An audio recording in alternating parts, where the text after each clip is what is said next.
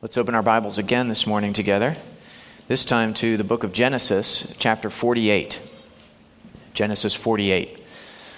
And I'm going to read the whole chapter this morning, though I'm only going to preach the first 7 verses. We'll cover the rest of the chapter this evening. As you can see, we're getting close to the end of the book of Genesis. Only 3 more chapters to go. Not sure yet how many sermons that'll be, but we'll take as much time as we need to get through them.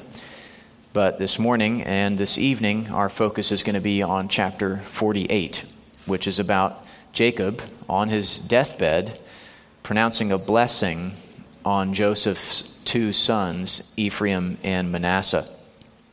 And as we look at this chapter together, in many places, we'll see the character of God on display for us in the words that are spoken by Jacob and by Joseph. We'll be reminded of who God is. Not just who he was back then for Jacob and his descendants, but who he is still today. And that can give us much needed encouragement in the midst of whatever hardships we may be going through. It can move us to adoration of God and obedience of him in our lives. So we'll see the character of God on display as Jacob pronounces his deathbed blessing on Joseph's 2 sons. Before I read God's word, why don't we pray and ask for his help, and then we'll begin. Let's pray.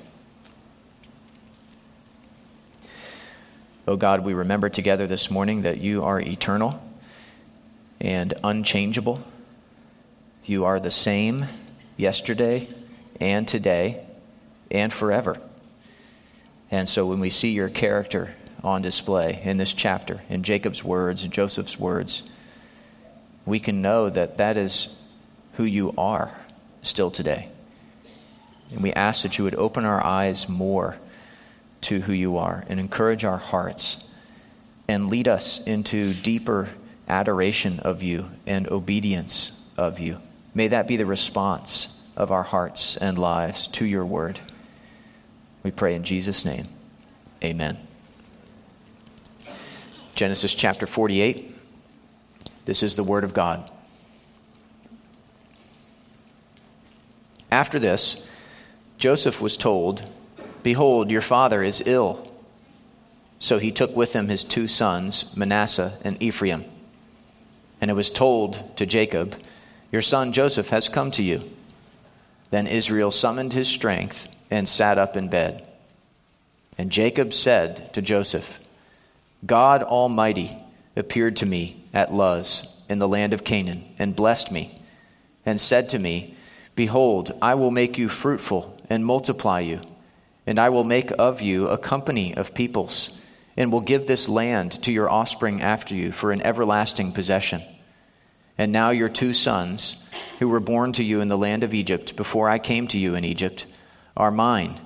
Ephraim and Manasseh shall be mine, as Reuben and Simeon are.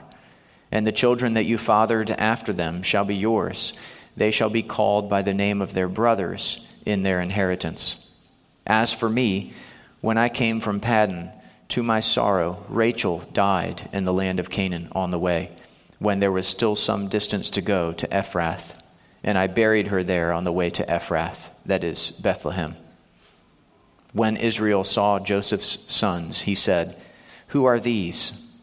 Joseph said to his father, 'They are my sons, whom God has given me here.' And he said, 'Bring them to me, please, that I may bless them.' Now the eyes of Israel were dim with age, so that he could not see. So Joseph brought them near him, and he kissed them and embraced them.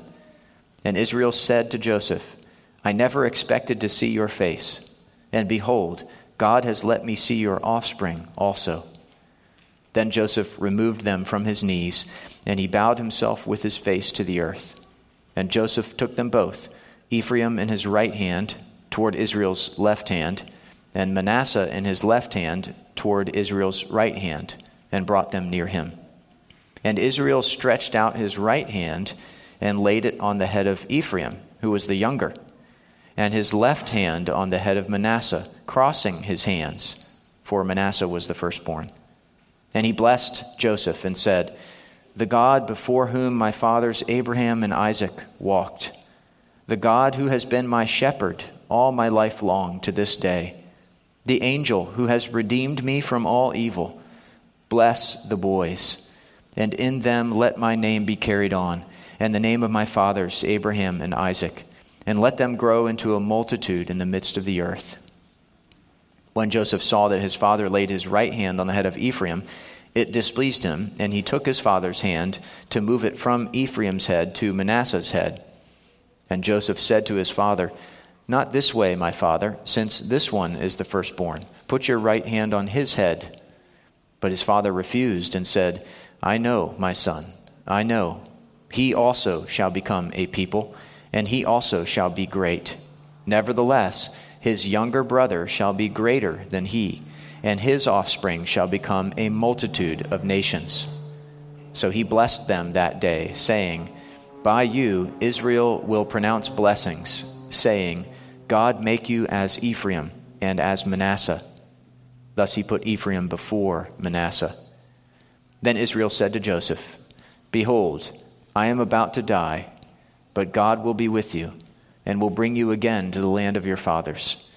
Moreover, I have given to you, rather than to your brothers, one mountain slope that I took from the hand of the Amorites with my sword and with my bow." Like I said, we're going to focus on the first 7 verses this morning and the rest of the chapter this evening. You can see in your sermon notes the outline for the whole chapter. We're going to follow in order what happens with Ephraim and Manasseh. First, they are adopted by Jacob, then blessed by Jacob, and finally, they are reversed. That is, Ephraim, the second-born, is put before Manasseh, the firstborn, as I just read. And again, as we follow what happens here, we want to pay special attention to what's revealed here about the character of God. So let's look this morning at how Ephraim and Manasseh are adopted by Jacob. The context here is that Jacob is near death. We were told that at the end of the previous chapter. That's when he made Joseph swear an oath to bury him in the land of Canaan, despite the fact that they were all in Egypt at this time. And so he's near death, and given what happens in this chapter and in chapter 49, it's clear that he's quite literally on his deathbed, and he's pronouncing final blessings on his sons, and in this chapter on 2 of his grandsons. So this is a very significant event, especially for the future of the nation of Israel. The opening verses of the chapter set the stage for what happens. Let's look at those now. Look again at verse 1. After this, Joseph was told, "Behold, your father is ill." He was terminally ill, as the context makes clear. So he took with him his 2 sons, Manasseh and Ephraim. And it was told to Jacob, "Your son Joseph has come to you." We learned later that his eyesight was bad, so he couldn't see that Joseph had come to him. Then Israel summoned his strength and sat up in bed. He sat up to pronounce these blessings on his grandsons. And then starting in verse 3, he does 3 things. First, he reminds Joseph of how God had spoken to him in the past at Luz, and we'll spend most of our time on that. Then starting in verse 5, he adopts Joseph's sons as his heirs. And then in verse 7, he reminds Joseph about the death and burial of his wife, Rachel, Joseph's mother. And what he's doing here is he's basically saying to Joseph in these 3 things, first, God has blessed me. Now I'm going to bless your sons because Rachel died young and wasn't able to give me any more sons. That's sort of the connection between the 3 things Jacob says and does here. God has blessed me. Now I'm going to bless your sons by adopting them, because Rachel wasn't able to give me any more sons. And before we look more closely at those 3 things in this first paragraph, we should just step back for a moment and notice how God-centered Jacob is here at the end of his life, on his deathbed, pronouncing these blessings on his grandsons. He's not full of regrets. He's full, rather, of remembrance of who God is and what God has done for him and of what God has promised him and his offspring. He's focused on God, not himself. And as I thought about that, it struck me that I think we should pray, even if we're young, that God would give us that same God-centeredness when we come to die and we look back on our life, as Jacob is doing. We should pray that God would enable us to look back on our life and see his character, see him being faithful to who he says he is, and see his gracious providence at every turn as we look back on our lives, and see all the ways he's provided for us and made good on his promises. We should pray for the kind of clear vision that Jacob had of the goodness and grace of God in his life, so that we can look back over our life with that same clear vision, with the eyes of faith in a God-centered way, and give him thanks and praise and glory. And we can pray this not only for ourselves, but also for our fellow church members when a brother or sister in Christ draws near to death, that God would give them eyes of faith to look back on their life, as Jacob did, and see his character and his providence and his promises, and see his goodness and grace, and give him thanks and praise. We can pray that our brother or sister in Christ would experience what we just sang about earlier, that even down to old age, all my people shall prove my sovereign, eternal, unchangeable love. And when hoary hairs shall their temples adorn, like lambs they shall still in my bosom be born. So as we see this God-centeredness in Jacob's perspective, as he looks back on his life, we can pray the same for ourselves and for each other. Well, let's look at the three things Jacob does here in this first paragraph. First, he reminds Joseph of how God had spoken to him in the past at Luz and blessed him there. Look at verse 3 again. And Jacob said to Joseph, God Almighty appeared to me at Luz, or Bethel, in the land of Canaan, and blessed me, and said to me, Behold, I will make you fruitful and multiply you, and I will make of you a company of peoples, and will give this land to your offspring after you for an everlasting possession. Notice what he calls God at the beginning of verse 3 there. God Almighty. That's how God had revealed himself to Abraham back in chapter 17. I am God Almighty. Walk before me and be blameless. It's how Jacob's father, Isaac, referred to God when he blessed Jacob in chapter 28, verse 3. God Almighty bless you and make you fruitful and multiply you, that you may become a company of peoples. It's very similar wording to our passage. It's how God revealed himself directly to Jacob in chapter 35, verse 11. I am God Almighty. Be fruitful and multiply. A nation and a company of nations shall come from you. It's how Jacob himself referred to God. Remember when he sent his sons down to Egypt a second time in chapter 43, verse 14. May God Almighty grant you mercy before the man, before Joseph, which of course is what God did. God Almighty was, perhaps we could say, one of the patriarchs' favorite ways of referring to God, and it should be one of ours too. It speaks of his omnipotence, of the fact that he's all-powerful. Not some powerful, but all-powerful. Not some mighty, but all-mighty. God is all-powerful. It's good for us to remember that he uses his power according to his plan. Sometimes I think we struggle a bit with God's omnipotence. Not because we don't believe that he's all-powerful, but because we don't understand why he doesn't use his power to, say, heal our chronic pain, or to convert our unbelieving covenant child, or to prevent some horrible loss that we experience. We struggle because we know he's all-powerful, but we don't understand why he doesn't use that power in certain ways in our lives. But when we struggle with this, what can help us is to remember that God uses his power according to his plan. He uses his power according to his purpose.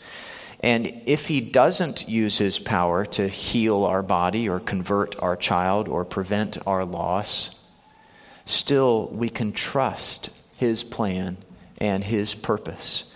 He's not refraining from doing those things because he's weak. He's not refraining from doing those things because he's cruel. He's not refraining from them for any of those reasons, but because he is carrying out his plan and his purpose based on his infinite wisdom and goodness. His infinite wisdom and goodness, far beyond our finite comprehension or experience. So the fact that he's omnipotent can be a great comfort to us, because the all-powerful God is also all good and all wise. If he were just all-powerful but not all good and all wise, he would be a monster. But he's not a monster. He's God. And he's as good and as wise as he is powerful. And he uses his power in our lives according to his infinite goodness and wisdom.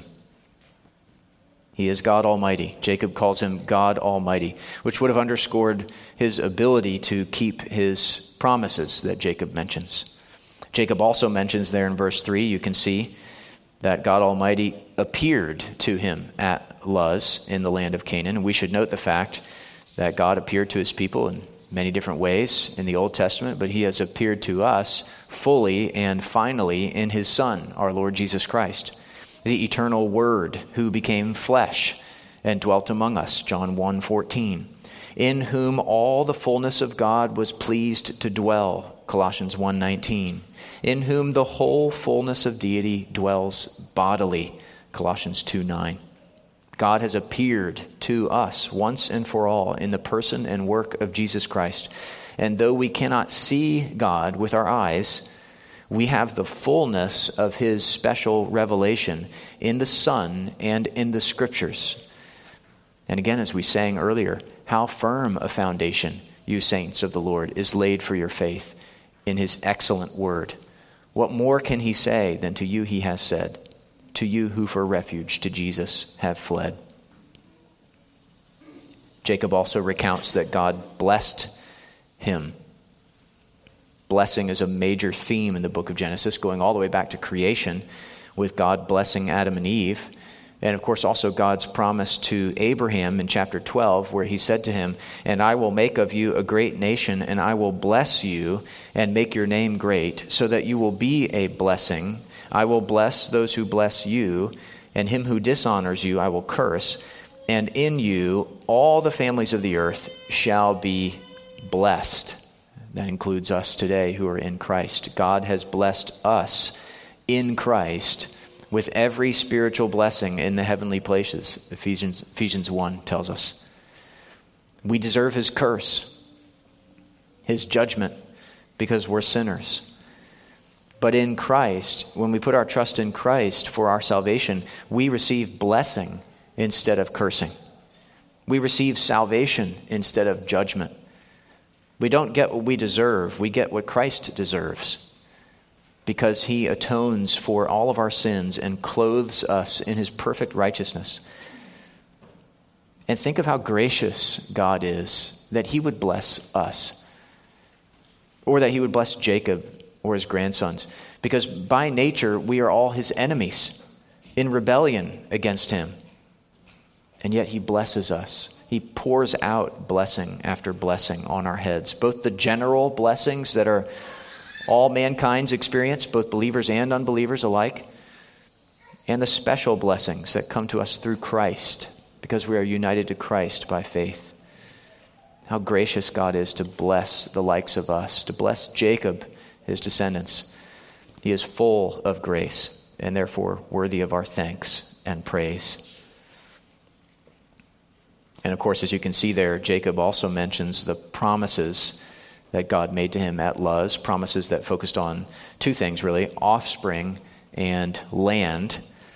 He says, "Behold, I will make you fruitful and multiply you, and I will make of you a company of peoples, and will give this land to your offspring after you for an everlasting possession."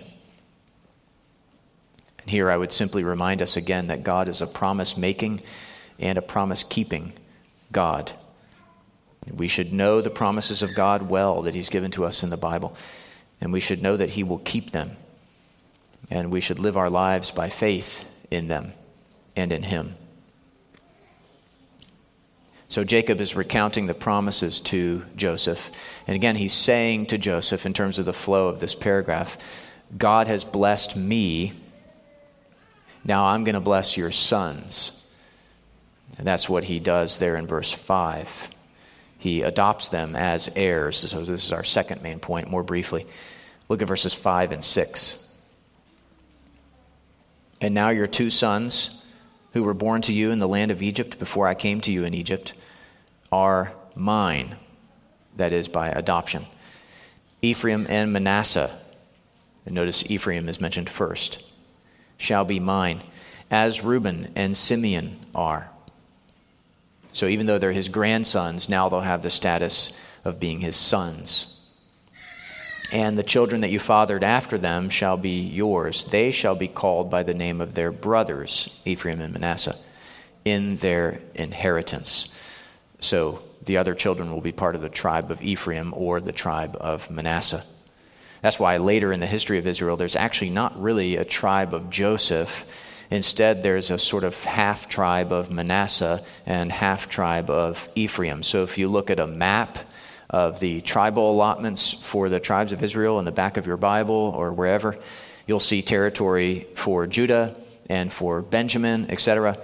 But instead of Joseph, you'll see Ephraim and you'll see Manasseh.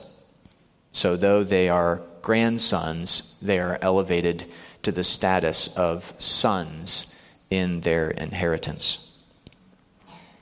One thing to note here is that Hebrews 11 tells us that Jacob did this by faith, presumably meaning by faith in the promises of God that he's just referred to in verse 4 about offspring and land.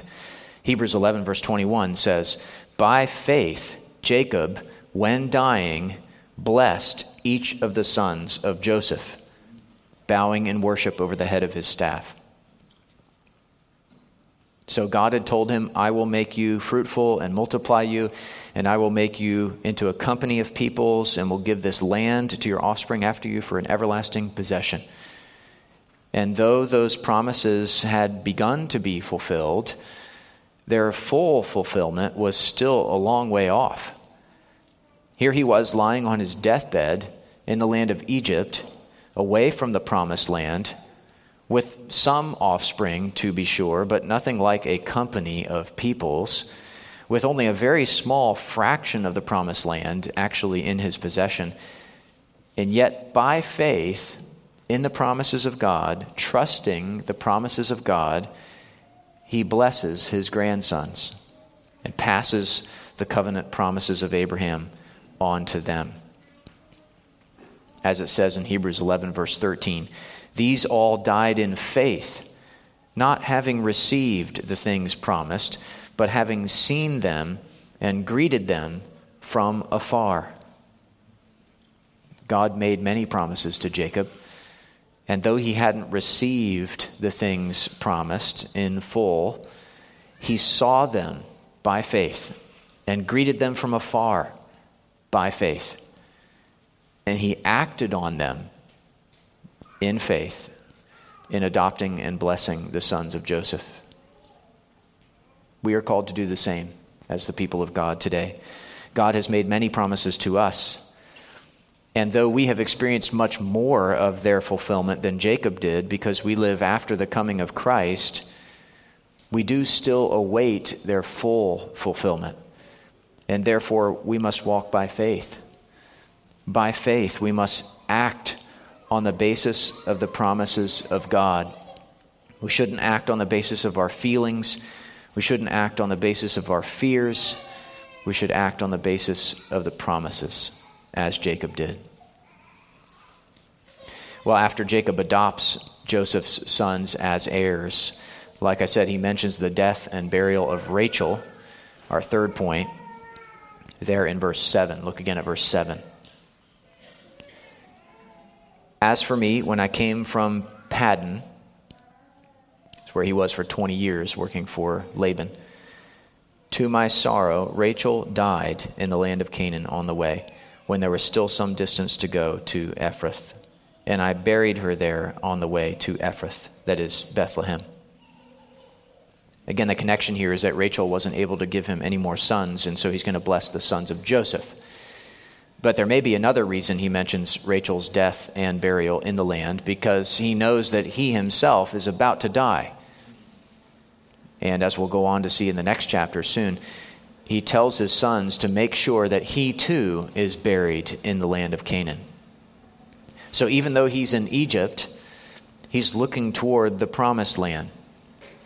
He recalls the promises of God about the land in verse 4. He refers to the inheritance of the land in verse 6. He refers to Rachel's burial in the land in verse 7. And then later he gives a portion of the land to Joseph. Back to Hebrews 11, to use the language of Hebrews 11, Jacob was seeking a homeland, and not just the land of Canaan. Like his father and grandfather before him, he desired a better country, that is, a heavenly one. He was looking forward to the city that has foundations, whose designer and builder is God. He realized that here he had no lasting city, so he sought the city that is to come. And so should we. Jacob's focus on Canaan should encourage us to focus on heaven, which is ultimately what he was focused on. To sing about heaven together, which we do. To talk about heaven together. To read about heaven in the Bible or in good books. To meditate on heaven and to live in light of it. Jacob had his eye on the promised land, and so should we. Well, like I said, in many ways we see the character of God on display here in this chapter as Jacob pronounces this deathbed blessing on Joseph's two sons.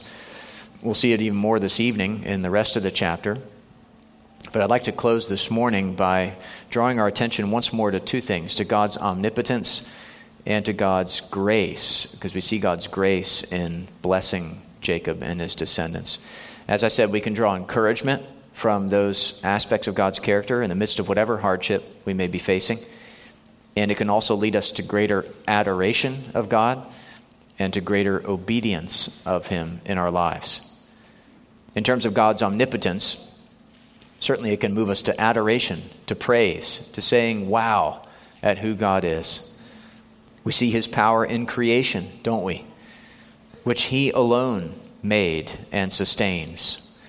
We see his power in providence as he preserves and governs all his creatures and all their actions. And we see his power especially in the work of redemption, saving sinners through his Son. He is indeed almighty. He alone is almighty, and he is worthy of our adoration. God's omnipotence can also give us great encouragement, can't it? When we remember it and believe it. It's so easy for us to get discouraged by our sin, by the sin of others, by suffering, by this fallen world that we live in. But we can meet that discouragement by remembering and believing that our God is almighty, that nothing is impossible with him, that he can do all his holy will, and he will do all his holy will because he is almighty. And when we think, secondly, about God's grace, shown here in the fact that he blesses Jacob and his descendants, he blesses sinners like us, it can again move us to adoration. For as we think about it, what being is there in the universe who is gracious like God is gracious? And it can also move us to greater obedience of God in our lives, because his grace is what enables and empowers our obedience. And knowing that his grace is at work in us every day can motivate us to walk according to his ways and not ours, not the world's. And of course, the fact that he is so gracious to us through Christ can give us great encouragement, because we know, sadly, that we still fail and fall. We know that we still sin every day. And how it encourages us to know that his grace is greater than all our sin. One of the blessings he's given to us is the blessing of forgiveness when we repent and confess our sin to him. He forgives us by his grace and transforms us by his grace and empowers us to live for him. So as we close, let me encourage you to take some time this afternoon perhaps to think about those two attributes of God, God's omnipotence and God's grace, to meditate on those attributes of God revealed in this passage. Consider what encouragement I can draw from them, and how can they move me to adoration and obedience. Talk about them with each other, and above all, pray that God will enable you to live in light of the fact that he is almighty and full of grace. Let's pray together. God, we praise you for these aspects of your character and others that you have revealed to us in this passage, in this inspired account of Jacob blessing his grandsons. We pray that you would cause the truths we've considered together to take root in our hearts. We pray for those who are yet unconverted, that you would convert them even now through the preaching of your word, and enable all of us to live more in light of who you are, especially the fact that you are almighty and full of grace. We pray in Jesus' name, amen.